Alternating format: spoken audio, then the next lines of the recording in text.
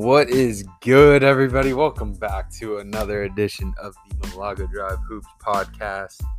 As usual, I'm your host, Caleb, and I hope everybody is chilling. Man, I hope everyone's enjoying their 4th of July weekend, hanging out with family, friends, the boys, the girls, doing what it is that they love to do when they get some free time. I will be here chopping it up. It is Sunday, July 3rd, the day before July 4th. And what a wild week in the association. The league that we love so much for this very reason popped off this week. It absolutely popped off this week. We had 2 major trades. And then I honestly can't remember in my time of watching this sport a player requesting a trade with the stature and skill of Kevin Durant. So we got a lot to talk about. We do have free agency. First week of free agency. I believe it started, I don't even remember at this point, but it started last week. Kind of winding down. Still some big names out there, but Sarge and I will cover free agency. I'm going to hop on with him. Longtime podcast veteran, great guy. He'll be on with me later this week. But this podcast is just going to be talking about the big trades. The DeJounte Murray trade, the Rudy Gobert trade, and the potential of a Kevin Durant trade that is looming, the implications, my thoughts, and then we'll get out of here. And then we'll have free agency later this week. Trying to get 1 or 2 out each week. Obviously, as we go longer and longer in the offseason, it gets more and more dead. That's when we'll get the creative stuff going. We'll rank the top 10 players at each position going into next year. But for now, we've got plenty to talk about. I know there's a billion other podcasts out there, so I appreciate y'all chilling with me and just running through some hoop, man. I love this shit. I know you guys do too. Without further ado, let's get into it.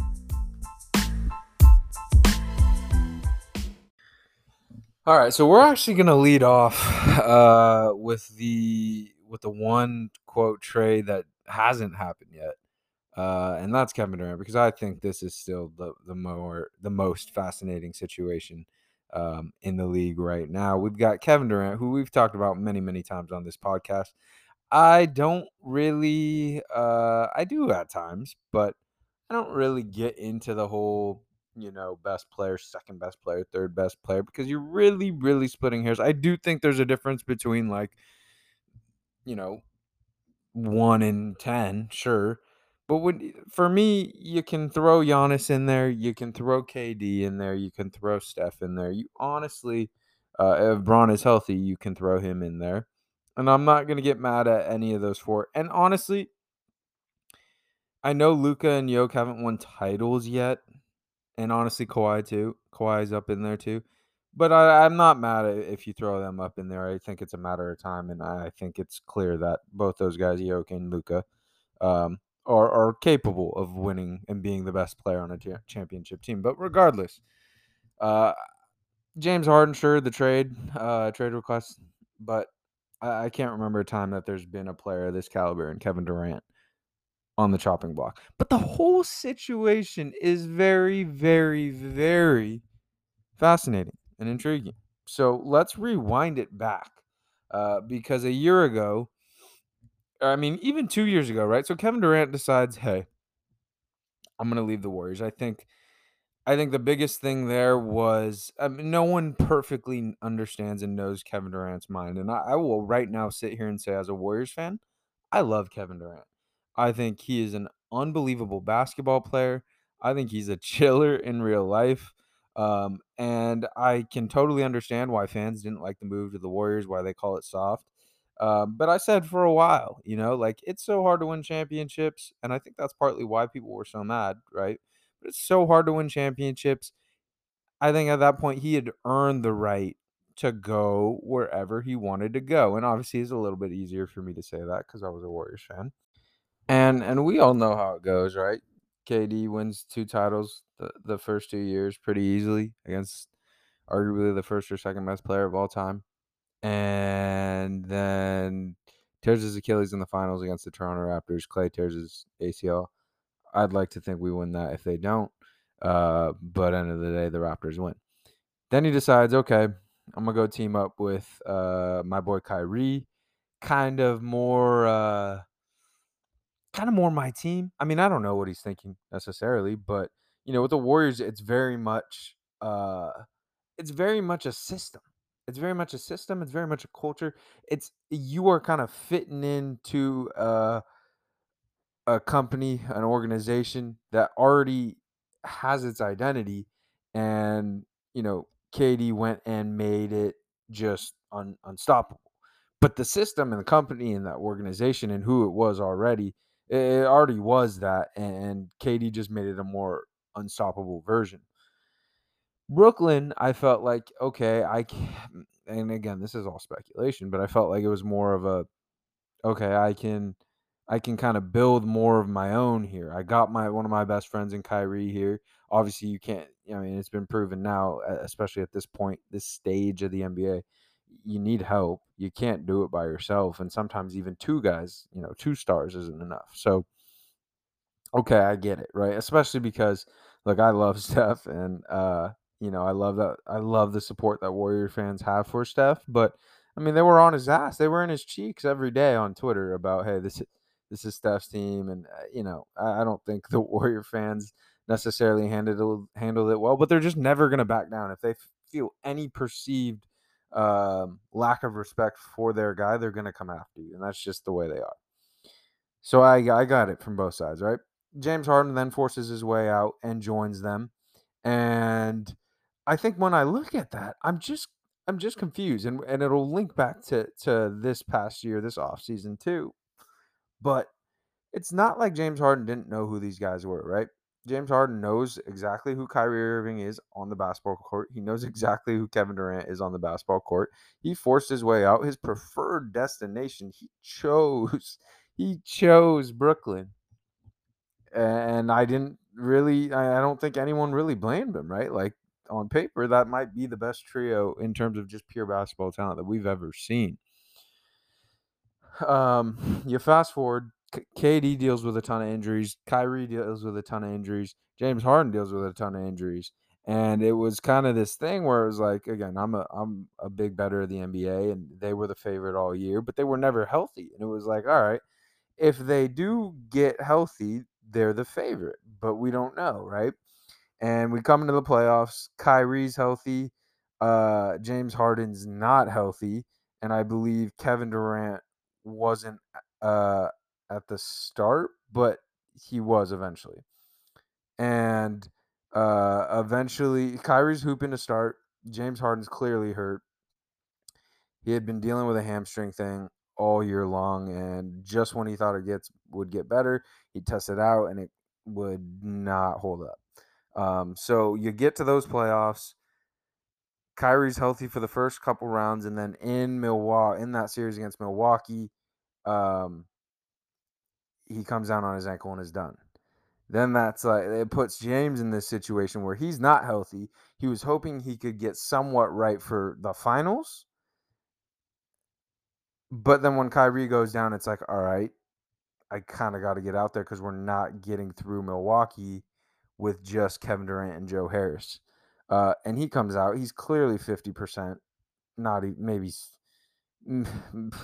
maybe 60. Um, and out of all that, despite all of that, uh, Brooklyn looked so good those first couple games when it was just Kyrie and KD, right? Like I really felt, and again, it's a long series. A lot can happen. There's ups and downs. There's ebbs and flows within series. We saw it this year with the Warriors and Celtics. But in my eyes, it seemed like the Nets were on their way to win that series if Kyrie stayed healthy. But he goes down, I think, at game 2 or game 3. James Harden tries to come back. Ultimately, despite all of that, they end up a toe away from going to the NBA Finals. We know how that ends. The Bucks go and win it all. Come back to this year, and again, in my eyes, this Nets team is the favorite to win it all.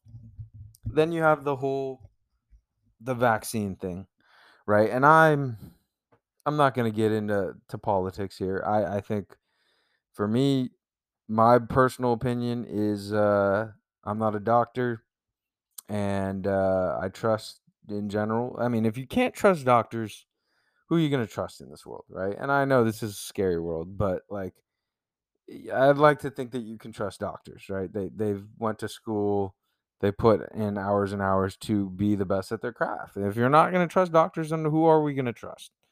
You're not going to go to the restaurant and question the chef. So, anyways, Kyrie, but Kyrie is different, right? And he has his own way of thinking that I don't think anybody really understands. I would love to just honestly, I would love to just sit down. If I could sit down and chat with anyone in the NBA besides Steph Curry, it would be Kyrie Irving, just to pick his brain, because I would love to know what's going on in there. I'm sure he has his reasons, but he ends up not being able to not choosing not to get the vaccine. And I think that's what people point to as being the main reason, right? But I don't know.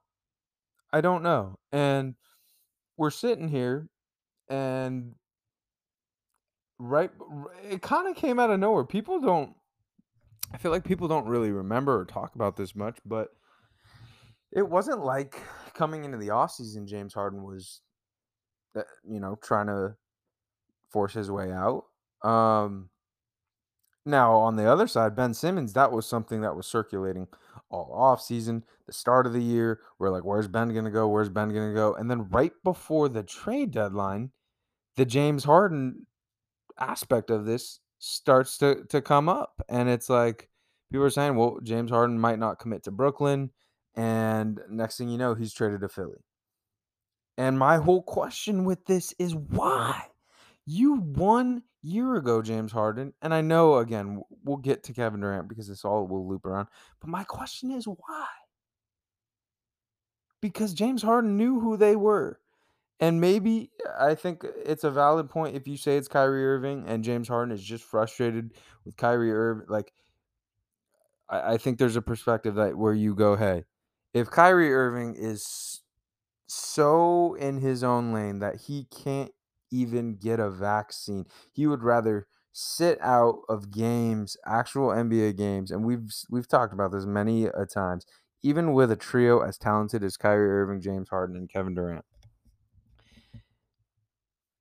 It's really, really, really hard to go win a title alone. And it's really that much harder if you haven't built the habits, if you haven't gone to war with your guys and built a chemistry and a rapport throughout the year. It's just really hard to do. You're going to go have to beat a team that does have that, most likely. So maybe that was why James Harden was frustrated and he said, nah, I just can't count on Kyrie Irving anymore. But my thing is like, well, you know who this man is, man. You know who this man is. Anyways, he dips. You get Ben Simmons in return. You come into this year in the playoffs, Kyrie and KD are healthy, and they get swept by the Celtics. And I think one, it was a sweep, yes, but it wasn't I mean, it was as competitive as a sweep can be, right? The Nets almost stole a game in Boston, and they almost won both those games in Brooklyn. And obviously, they were never winning that series, but that was the team that eventually went on to rep the Eastern Conference in the finals. That gave the Warriors a good run. I just don't think it's like I think the thing that confuses me the most in all of this is that it's not like this Nets team sucks, right? You're getting Joe Harris at certified sniper back. You have Patty Mills. You now get Ben Simmons, who's an all NBA level defender and passer with great size. I think that was part of why that trade even happened, right? Is for all the shit that comes with Ben Simmons, he's a wonderful fit for that Brooklyn team. Like Kyrie Irving is an absolute bucket, but what does he struggle to do? Defend. And when you have Ben Simmons next to you, it just makes Kyrie Irving's job a lot easier. Ben can get out and transition too. I just thought it was a really good fit for that Brooklyn team, and it was why I wasn't really, despite being confused by James Harden asking out to an extent for all the reasons we just talked about. I I got it. I felt like, okay, it makes sense because it wasn't just Simmons too, right? They get Seth Curry. So you're coming back and potentially this year have a team with Kyrie Irving, Ben Simmons, Kevin Durant. Seth Curry, Joe Harris, Patty Mills, and then you can go and pick and choose one or two more guys and vets to add. Like, it's not like you can't add vets uh, when you have a team like this. So the trade request itself is very, very confusing. And then you get reports like Kyrie Irving and Kevin Durant are not opposed to playing together, but just aren't going to do it in Brooklyn. And it's like, why? If you're not opposed to playing together, then go play together. It's not like it's just you two and you have a dog shit team. It's super confusing, and I think where I'm leaning with this is just, um, I I think there's a rift between the front office of Brooklyn and their two stars, and I'm not I'm not here to really even take a side. But I do think there is some plenty of merit to the frustration that I think the front office has with those guys. Because in their eyes, right, like it really is not. I got the vaccine, bro. I'm fine. I'm fine, and I don't know if it means like you have to stay up to it, but no guy in the NBA has gotten the vaccine and is just dropped off the face of the earth. So I just feel like there's frustration there from from ownership, and I've seen like this is legitimately real. This is real. Josiah's liked tweets before Kevin Durant even. I remember seeing a tweet that Josiah liked before Kevin Durant even requested a trade that said, you know, Joe's got us. Like no one player is more important than Brooklyn than the whole. We'll be back to Brooklyn Nets basketball soon. Josiah's son is liking tweets about KD, saying he's not a lead, like he's not a leader. He'd rather, argue with people on Twitter. And I think to an extent they have a point. And there was a tweet.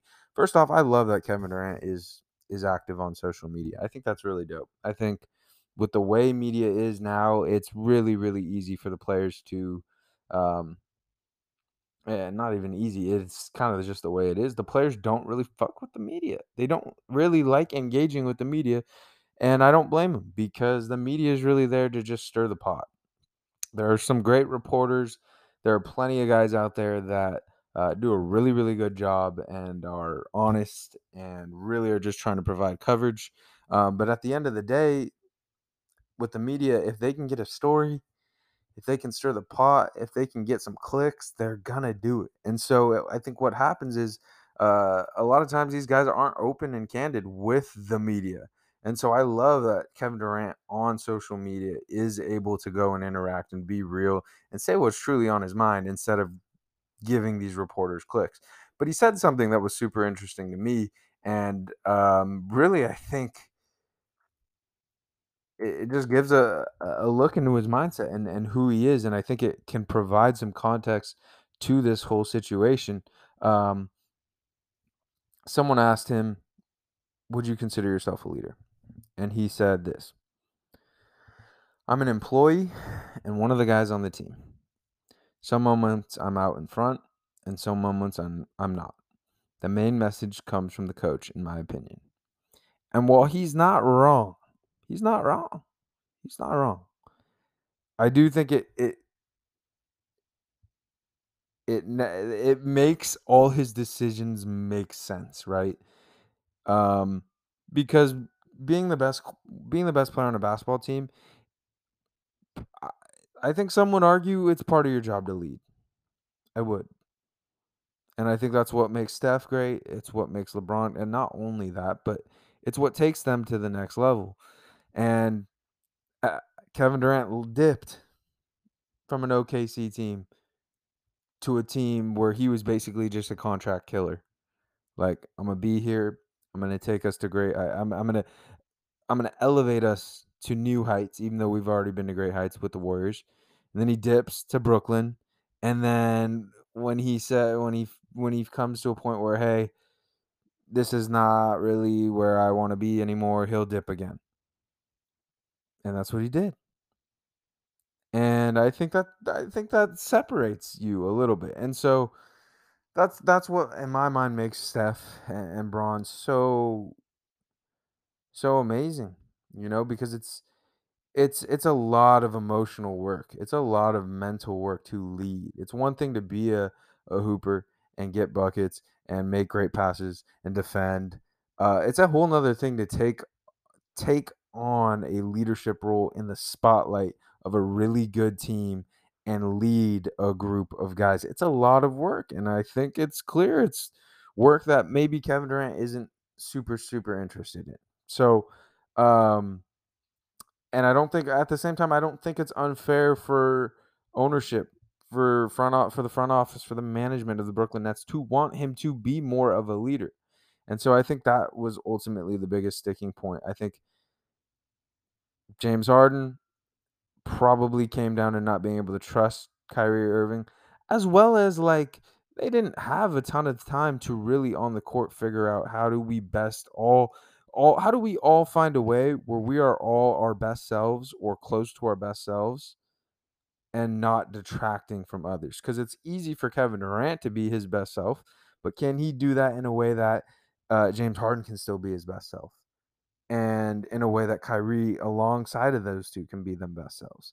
And it never really quite came together. I saw another clip. Kyrie was at like the BET Awards last weekend.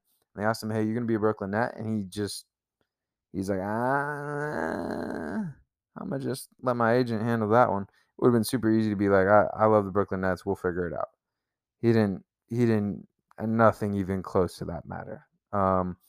So I think it's just I think the Nets management want a team where everyone's bought in, where it's a family culture. And I think Kevin Durant is more like, I'm good off that. I'm just trying to hoop. I'm going to give you my best. I'm going to give you my all on the court. But I'm not a dad. I'm not like, he's not a dad. He's eh, not that Steph and Braun being dads is the reason why they're better leaders. But like, I just think it shows the difference in mindsets, and I think KD wants to just go be a contract killer somewhere, and Stephen Braun and other guys are more interested in building and leading, and they're more embracing of that process. Now, for the actual, uh, you know, trade itself, it'll be very interesting because people forget, Brooklyn doesn't really own very many of their picks. The Houston Rockets basically own the Brooklyn Nets future. Um, so it's tough. You can't really trade KD for a package of just like young guys, because you can like that's the cool that's the thing about tanking, right? You're rewarded. But in this case, they can't really tank, and then if they do, they're not going to be rewarded. Um, but on the other end, like for every reason that we just talked about, there's not going to be very many teams willing to sell their whole future for a guy who could just dip at any moment, for a guy who has to this point shown like I'm not really all that interested with all that extra stuff that comes with being the number one guy. I want to go have the number one role, but I don't want to do the number one extra stuff. I just don't. He hasn't shown that he does to this point, so I'm just gonna go by his actions.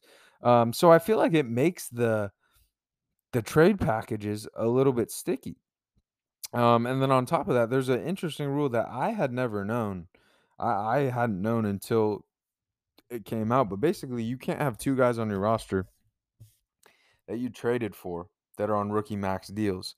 Ben Simmons already has one. So guys like Devin Booker, guys like Donovan Mitchell, uh, there's plenty of guys they can't trade for him. And if they do, I think they'd have to trade Ben first. So that already kind of limits the packages that they can get. You're not going to trade for a bunch of youngins because you can't really tank. So it puts them in a really weird spot. But at the same time, we just saw Rudy Gobert, and we'll get to that trade in a sec. He goes for Jared Vanderbilt, Kessler Edwards, 5 unprotected first, Malik Beasley, and Patrick Beverly. DeJounte Murray goes for 4 first. Obviously, Rudy Gobert's a little bit more valuable, even before that trade. But if Rudy Gobert's fetching you Vando, Kessler, who was basically who is a first rounder. I think it's then 4 unprotected first. Malik Beasley and Patrick Beverly. What is Kevin Durant gonna to fetch you, right? Kevin Durant, for as good as Rudy Gobert is, I think Kevin Durant's a little bit better at the game of basketball. And I know they do completely different things, but it's just it's a lot of different things. So obviously he's made his two main choices, the Miami Heat and the Phoenix Suns. But with Miami, I just can't see it because Tyler Hero as the centerpiece, probably not enough. If you're dealing Bam in it, one, he's already on that rookie max, so you can't even deal Bam. But Lowry, Duncan Robinson, Tyler Hero, picks. If that's the best package, maybe, but like for what Gobert got, I'm not super excited about a package like that. Phoenix makes the most sense to me because one, you can get guys right away that help you win. You're gonna get McCall Bridges, I'd assume. Uh, and then it sounds like DA would be a great fit or an ideal, like, all right, put him in there too. But I'm confused with that whole situation because DeAndre Ayton hasn't even signed an offer sheet anywhere. And who knows? I don't think he'll get the max. But then if he gets the max, he's taken out of the equation. I think the Suns make the most sense, right? Because they can give up McCall, they can give up Ayton, they can give up picks. I think that seems like a slam dunk. I'm hearing the Raptors, but I can't for sure guarantee you. I can almost promise you though that Masai Ujiri is not giving up Scotty Barnes in any deal. So I don't quite know. It's OG and picks, I'd assume, and then cap filler. Um, so it's just gonna come down to what the Nets prefer. Um, but again, on top of all this, we've seen KD is who he is. He's not gonna come in and he'll come in and fit in, but he's not gonna come in and just be this leader that I think Brooklyn Nets wanted him to be. Um, in terms of basketball, I think I fully embrace it, bro. As a Warriors fan, I feel like I'm enjoying this offseason a lot more, just because I know that all these moves that are being made, all these trades that are being made, are being made with the intention of trying to get to the exact place that the Warriors just were. All these moves are made with the intention of getting an NBA championship, the thing that the Warriors have 4 of in the last 8 years. So maybe it's just me still feeling myself from this run, but bring it on, bro. Bring KD to Phoenix. I really think we've sent KD home before. I'm ready to do it again. We've sent CP home. I'm a little bummed we didn't get to do it this year. Uh, but if KD's headed to Phoenix and you're cooking up against Book, CP, and KD, that's probably going to be the favorite in the West, and I fully embrace it. We're kind of playing with house money at this point. We have 4 rings. If I, hey, for people saying you're not a part of dude, I don't care. I'm a part of the Warriors. I literally don't care. I am a part of the Warriors. We are playing with house money at this point, and I need a little bit of that. I need the Steph and the Dubs post KD leaving. I bring them back to the West. I embrace that. I would love that, and I still think to this point it just makes the most sense. You got 2 great young players, super talented players in McCall Bridges and DeAndre Ayton. You already have a culture in place in Phoenix. You're not asking him to do too much. CP can be that quote leader. You have uh, a very strong leader in Monty Williams. I think it makes all the sense in the world. So I'm not quite sure why it's not done yet. I'm sure maybe the DA aspect is maybe making it a little bit trickier. But I think KD to Phoenix just makes the most sense on both fronts. Obviously, for Phoenix, it's Kevin Durant. It's Kevin Durant. As good as McCall Bridges is, as well as he's developed, as talented as DeAndre Ayton is, Kevin Durant makes you probably at this point the title favorite. And from Brooklyn, again, you don't have your picks. Ben Simmons, McCall Bridges, DeAndre Ayton, Seth Curry, Patty Mills. It's a fun young team. It's not going to go win a title, but it'll be competitive. It'll be a competitive team. I don't see Miami. I'm seeing some Bulls. I don't know necessarily what they give up there. I mean, I don't I don't see I really don't see Brooklyn wanting DeMar as a centerpiece or Lonzo as a centerpiece or Vooch as a centerpiece. The Raptors OG is cool, but you're gonna need another piece alongside of him. And I think if you asked a bunch of GMs, OG or McCall, I think it'd be a split. I don't think I don't think either of those guys would run away. I think OG might some might say he's slightly better right now. I don't even know if that's true. And on top of that, McCall's been way more available. So I would honestly guess most GMs would take McCall. But that's where I'm at there. And honestly, for as good as KD is, I think Phoenix is right there as the favorite if they go get him. So crazy storyline. I was not expecting it, right? I was not expecting it. And then on top of it, you have the Kyrie wrinkle. And it puts Brooklyn in a super tough situation because no one is going to trade for no one is giving up assets for 1 year of Kyrie Irving. The only team that might do it is LA, and they're gonna do it because they get off Russ. And sure, we'll give you 2027 pick and THT, like sure. But that sounds like I mean that I guess it's better than losing Russ or Kyrie for free, but I mean it's essentially in my eyes losing him for free. I mean, you get that pick. But my guess, guys, KD heads out to Phoenix. It sounds like Kyrie's going to work his way to LA some way, but not necessarily because Kyrie's the one doing it, but because LA is the only team that's really willing to give up something for him at this point because Kyrie has 1 year left on his deal as he just opted in. All right, we're going to take a quick break, and then we'll go get to the two trades that actually did happen. Two trades that stand alone would just be massive trades. They're just kind of in the shadow of Kevin Durant, but we'll get to that.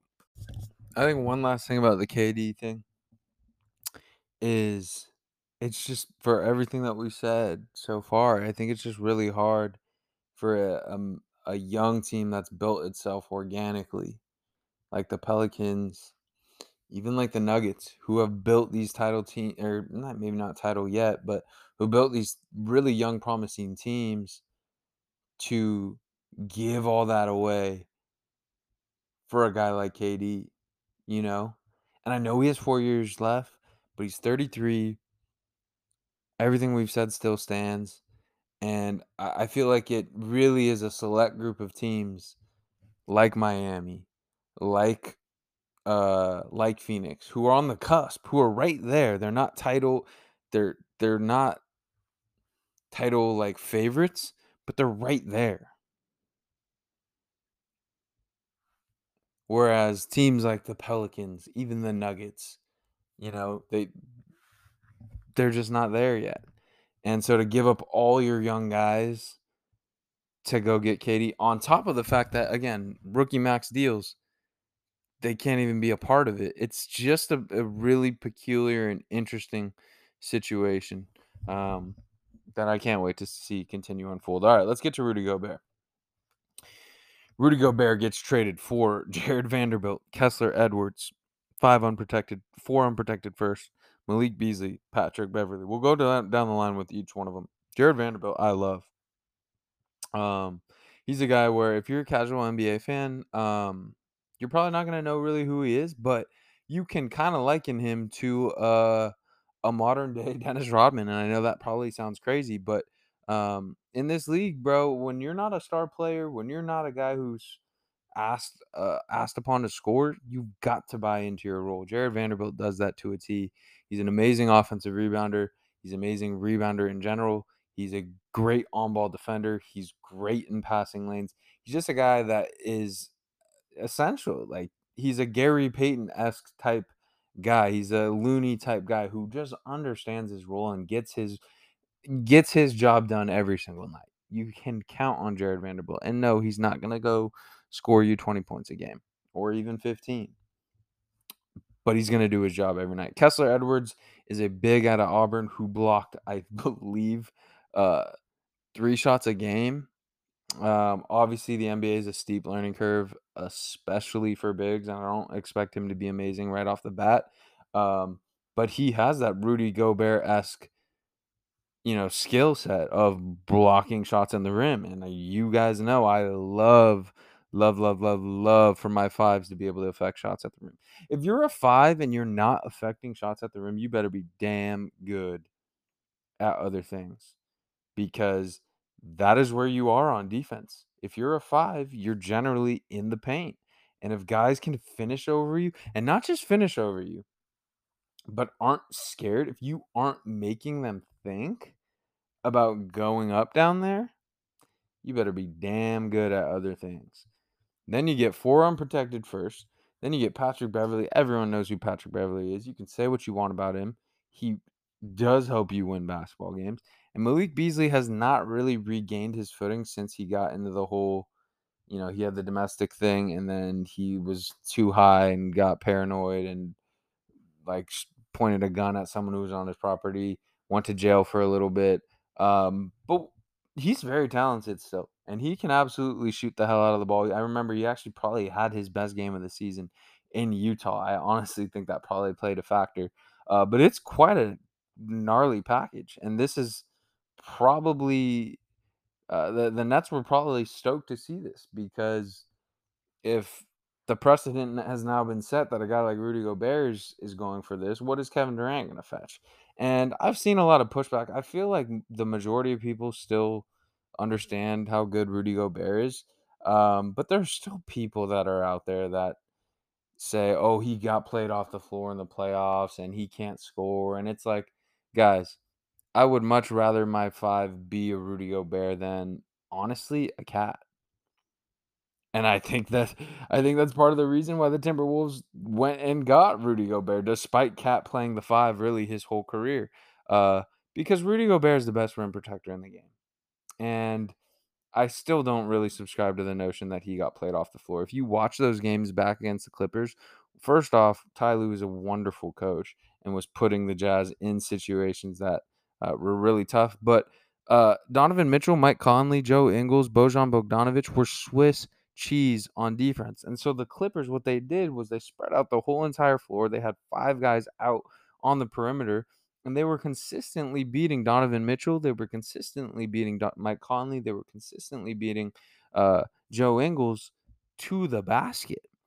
And so what would then happen is Rudy Gobert, okay, he sees it. I gotta come help. I can't let them get this layup. And as he does that, they go kick it out to whoever Rudy left, which a lot of times was Terrence Mann. And you got to give props to the Clippers. They hit those shots. But it's not Rudy's fault that they were getting smoked out in front. And I think it's now been documented and people know this now. But to say that that was Rudy's fault and that you got to take him off the floor, no. Like, sure, maybe some other guys would have been able to recover back out to shooters faster or harder, because if Rudy's recovering back out to a shooter, you can probably get by him if you're a competent guard or wing. And maybe another guy is able to get out faster. But what Rudy's job is number one job is to rebound the basketball and make it hard for guys to finish. And if it's a not Rudy there, the Clippers would have just punished the Jazz in a different way. They would have just punished the Jazz at the rim instead of from 3. So Rudy Gobert is absolutely still a force in this league. And I like the fact that he's not a guy you need to post up. I don't think there's very few guys. There's maybe 2 that I feel like you can go to post, maybe 3 if you consider Cat, that you can go to and post up consistently and feel good about whatever you get out of it, whether it be a shot from them down low or a creation for others. I don't need my center to do that if you're not Joel Embiid or Nikola Jokic or Karl Anthony Towns. And I think it's interesting too to see the fact that, hey, the Timberwolves look and they say, hey, Karl Anthony Towns doesn't affect, our their defense just wasn't good enough, and it's not like they weren't trying. It's not like Chris Finch didn't know how to defend. I just think personnel wise, Cat is he's not putting fear into guys going at the rim. He'll get some blocks here and there by, as a product of his size and athleticism. But I think it'll be real. It's cool in my eyes that we get an experiment like this where we have a guy who's predominantly played the five, but has a lot of tools to still be successful at the four. And I think I definitely think this is going to make the Timberwolves better. I don't know that it puts them into title contention, because I still question Karl Anthony Towns. I don't question the talent. I question the grit, and I know he's went through some really really tough things off the floor. That's not the real life grit. He's got more real life grit than me.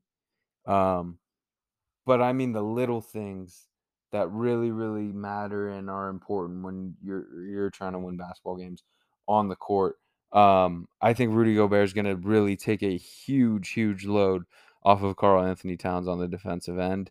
And it's a massive package, and it's a risky package given the guys that they gave up on top of the assets. Um, but I think in this business, bro, you gotta swing. You gotta swing.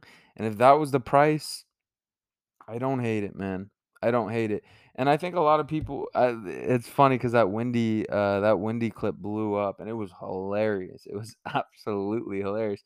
And I was actually gonna record. I remember before, and that was one of my talking points. And then I decided, hey, we've got a ton of shit going on. We'll just let it all kind of build up, and we'll go Sunday. But that was one of my talking points too. Was like, why are they dealing Royce O'Neal if they're kind of going to run it back? And so then I think a lot after the Gobert trade, people think hey, maybe they'll blow it up. I think part of the reason why they even dealt Rudy is because that package is just really hard to say no to. You getting all those first on top of guys that can help you. I think you can almost kind of retool a bit.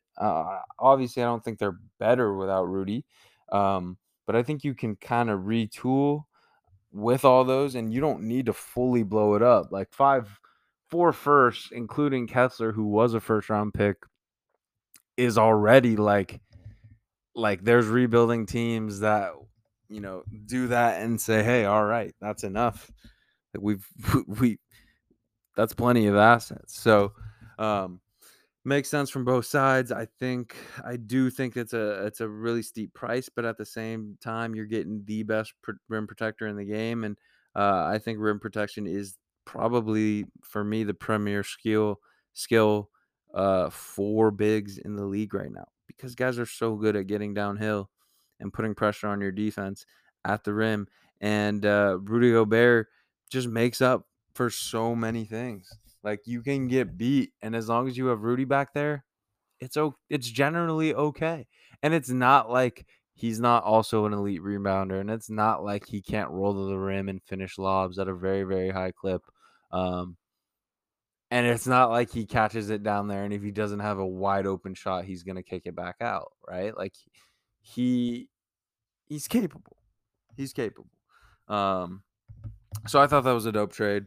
I think it definitely puts the Timberwolves in a go for it mode. And I think when you have a talent like Karl Anthony Towns, you got to do your best to put the pieces around him and make it work. And they're not losing anyone that truly. Vando and Bev hurt. Malik hurts to an extent. Who knows? Maybe Kessler could be good. But they're definitely a better basketball team. You have Anthony Edwards. You have Karl Anthony Towns.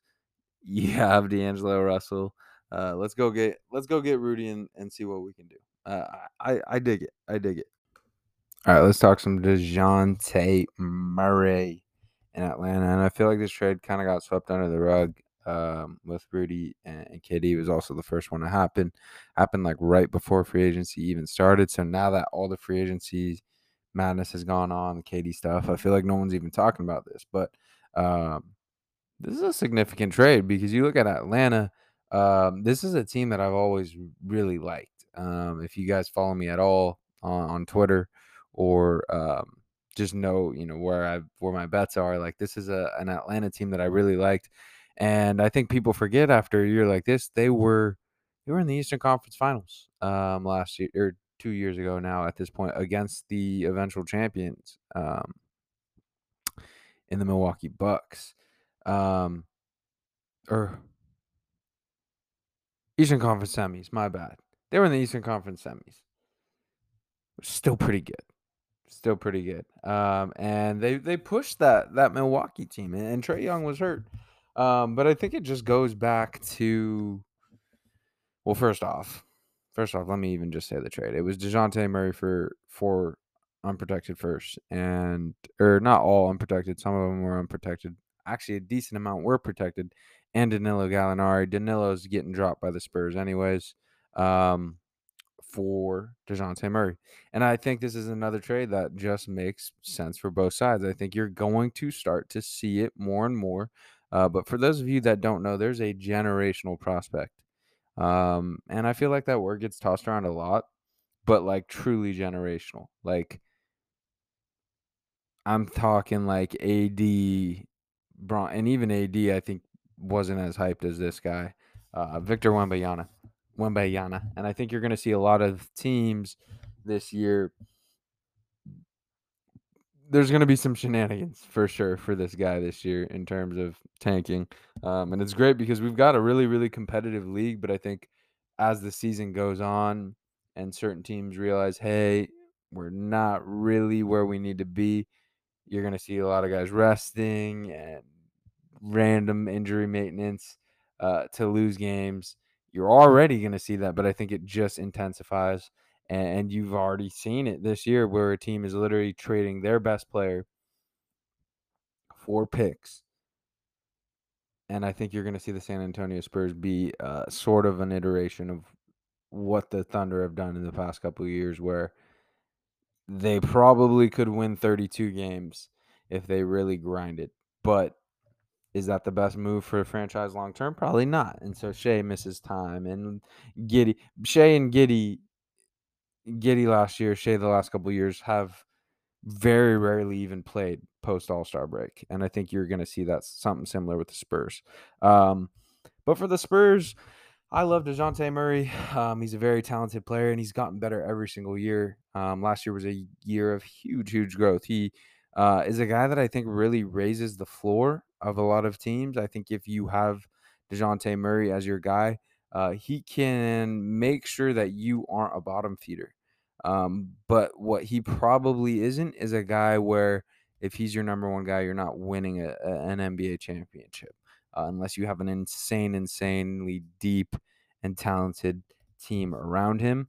And the Spurs knew that, right? And I think that's honestly where the Spurs have been in the past couple of years, where we've seen from certain other teams is the worst place to be for basketball teams, for franchises. It's basketball purgatory where you're not bad, but you're not good. And they were in the play-in the past couple of years. Like the last team in the play-in the past couple of years. This year they lost to the Pelicans. I think the year before they lost to the Grizzlies. And you're just not really accomplishing anything with those sorts of builds. But at the same time, I think we also forget that a lot of times it's a business and these are real people, and it's hard to deal a guy that you drafted, that you developed, who has become now an all-star, that your fans love, that they pay their hard-earned money to come to games to watch play.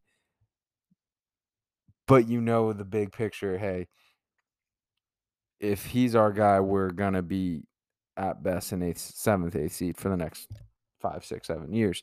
So it took some balls from the Spurs, but they did it. They pulled the trigger, and you get for 4 firsts from him. A couple of those are unprotected. And again, I think a lot of teams, again, knowing who DeJounte Murray is, you're not gonna get the Rudy Gobert package per se. But similarly to the Gobert Cat thing, where you're getting Cat playing now a position that he hasn't quite played his whole career, but he has the tools to succeed in. You get the same thing with DeJounte Murray, where really he kind of operated in a Russell Westbrook-esque role last year, where it was just him and a bunch of young guys, and he had the ball, and anytime he was in, it was his he was making the key decisions. But I think what probably gave the Hawks a little bit of I don't know, made them feel comfortable enough to say, "Hey, this can work," is, before that, he was kind of that 1B with DeMar DeRozan, and he was successful enough in that role, right? Obviously, they were 10th seed or whatever they were, but he's has at least experience in that, and I think, when you have a superstar like Trae Young, and I know people have different definitions for superstar, but if you don't think he's a superstar, he definitely, at the very least, has potential to be that. Um, I get why you feel like you have to go all in. And again, DeJounte Murray doesn't have to be what he was in San Antonio, in Atlanta. And a lot of Trae Young's weaknesses, DeJounte Murray helps prop him up. And I had a conversation with my friend Chuck on Twitter, and I think he encapsulated it perfectly. What Trae Young struggles with is one, defense, right? He's tiny. And that's just part of the nature. DeJounte Murray can be that big point of attack defender and can take on those tough assignments for Trae to help, one, give Trae more rest, but two, he's not targeted quite as much. And I think the big problem that they ran into this year too, and I think the main issue with Trae Young is he's so ball dominant. And I think part of that is the construction of the teams. Yes, they have some good-ish secondary creators. Hunter's shown flashes. Bogey's shown some flashes. Herter has some flashes here and there. But at the end of the day, in big games, you're not taking the ball out of Trae Young's hands, and that becomes somewhat predictable, right? And you can really, I mean, you saw it with the Mavs this year. Yes, they were in the Western Conference Finals, but you can game plan around that defensively. You at least know exactly what you're going up against. And DeJounte can be that 1B guy that takes pressure off of Trae Young, who can initiate, who can create for others, who you give the ball to and run a high pick and roll for, and you feel confident that he can break the defense down, get to his spot, or make the right read and hit whoever it needs to be, on top of being a plus defender. So it makes sense for both sides. The Spurs are going to be able to now. This is not a retool. This is a full-on tank, a full-on rebuild. You get assets for him. You get off of him. You can spin it in a way that, hey, DeJounte, we don't want to waste your prime here. And then the Hawks, they're not they're not getting this next guy in the draft, right? They're just too good. Um, you don't have a ton of I mean, you do, but there's not really any other again, KD would be sick, but there's not really that many other guys on the market that you feel comfortable trading a ton of assets for, that you feel can also take that pressure off of Trae Young. And on top of that, he's a pretty damn good complement. Just stylistically on the basketball court, how they fit.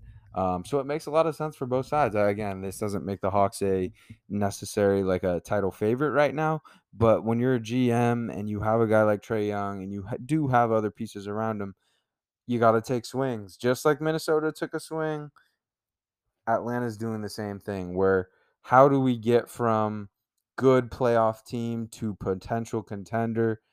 Is DeJounte a guy who could potentially rise us to that next level? Potentially. I mean, he's an all-star. He's a guy who averaged 21, 9, and 8. He's a guy who can defend. He's a guy who can pass. He's a guy who can score. Really, the only thing he lacks is a consistent three-point jump shot. And I feel like I still see signs here and there that he could eventually be that. I'm very, very interested to see how the Hawks end up this year. I'm very, very interested to see what that offense looks like in terms of the usage. Is Trae Young's I doubt Trae Young's going to still be that pound the ball every possession type of guy. I still think he is the guy there, but I don't think it'll be quite to the extent it's been in the past. And for the Spurs, they were never going to go anywhere of real significance with DeJounte as that guy. So it makes a lot of sense for both sides. And those are the type of trades I love. And these are the type of trades with the Gobert trade that are so interesting, because I love the team building aspect. I love the GM aspect. I'm the guy that grew up, I was 10 years old on NBA franchise mode. I have a 30-team fantasy league that, tries to simulate being an NBA GM. So I love things like this. And I do think if you have a guy that you think fits the culture and the mold of your team, and you're a you're a playoff team that's anywhere from 7 to 5, and you have a chance to go get an all-star,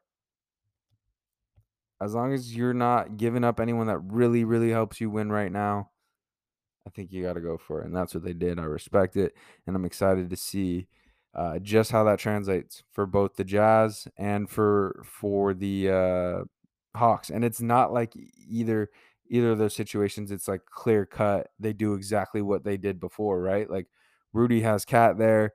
It's gonna mean different things for Cat. DeJounte has Trey there. It's gonna mean different things for DeJounte. So I'm really excited to see how that goes. With Kevin Durant, I think he's headed to Phoenix. I hope he's headed to Phoenix. I don't care. Bring him to Phoenix. I want to go head-to-head against that Phoenix Suns team. That team would be nasty, but I like our chances. I like our chance. There's actually reports coming out today from Marcus Spears that the Warriors are interested. We'll go down the line. Steph Curry could be convinced. Draymond, I think, would be down. Clay, I don't think he'd care. Bob Myers, probably down. Actually, I don't know. That'd be really, really interesting because Bob Myers has spent this time.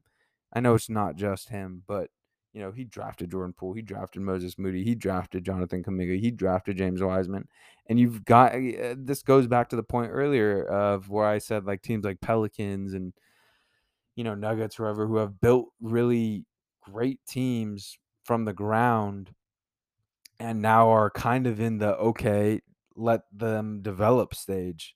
Like we've gone through the hard work of sucking and drafting. Now we have our guys, like let's develop. The Warriors have actually been to the title, but they also have basically the next generation just waiting, loading up with Poole, Wiseman, Moody, Kuminga. Um, do you give all that up to increase your chances now? I can't see the Warriors doing that. I just can't. I know there's reports that they're interested, but if the Nets are going to go ahead and ask for Wiseman, Moody, Poole, Kuminga, and some first and Wiggins, or some even combination of 4 of those, I can't see the Warriors saying, "Yeah, let's bring back the guy that dipped out. Let's bring back the guy that doesn't quite love the family team aspect. Let's bring back the guy who already we've had not necessarily issues with, but it I know for damn sure Steve Kerr is going to pass on that. I don't think Steve Kerr wants that, and I think Steve Kerr is really, really highly respected in that office, as he should be. So I don't think that's going to happen. I kind of have mixed feelings about it. Again, I love Kevin Durant. Respect everything he did for us. He's an absolute bucket. He's an absolute monster at the game of basketball. But I think we've seen now there's a lot of other things that go into an organization, go into team building. And just knowing the Warriors, I don't think that at this point this is something they'd be interesting. Maybe if we had like lost in the Western Conference Finals or even the title, but like we just want to ship with this group, and now you have, not only do you know you're probably going to be straight as long as Steph's here, but you also know you have a pretty damn good foundation for the post Steph years, for the post Clay years. I don't know that they're going to just punt on that for Kevin Durant, for 4 more years of Kevin Durant. I don't, especially because we're already going to be in the mix. So that's where I'm at. We've best league in the world. So much entertainment. It's literally it's just gossip it's just tea for men. Like I love it. And I don't think this is the end of it. We've got summer league coming up. We still got some free agents out there. We will hit a dry point, but we'll find fun things to talk about.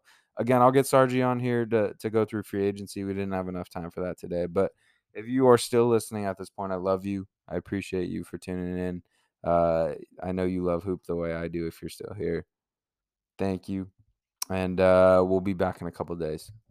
Enjoy your July 4th. Enjoy your week. Stay blessed, and we'll talk soon. Peace.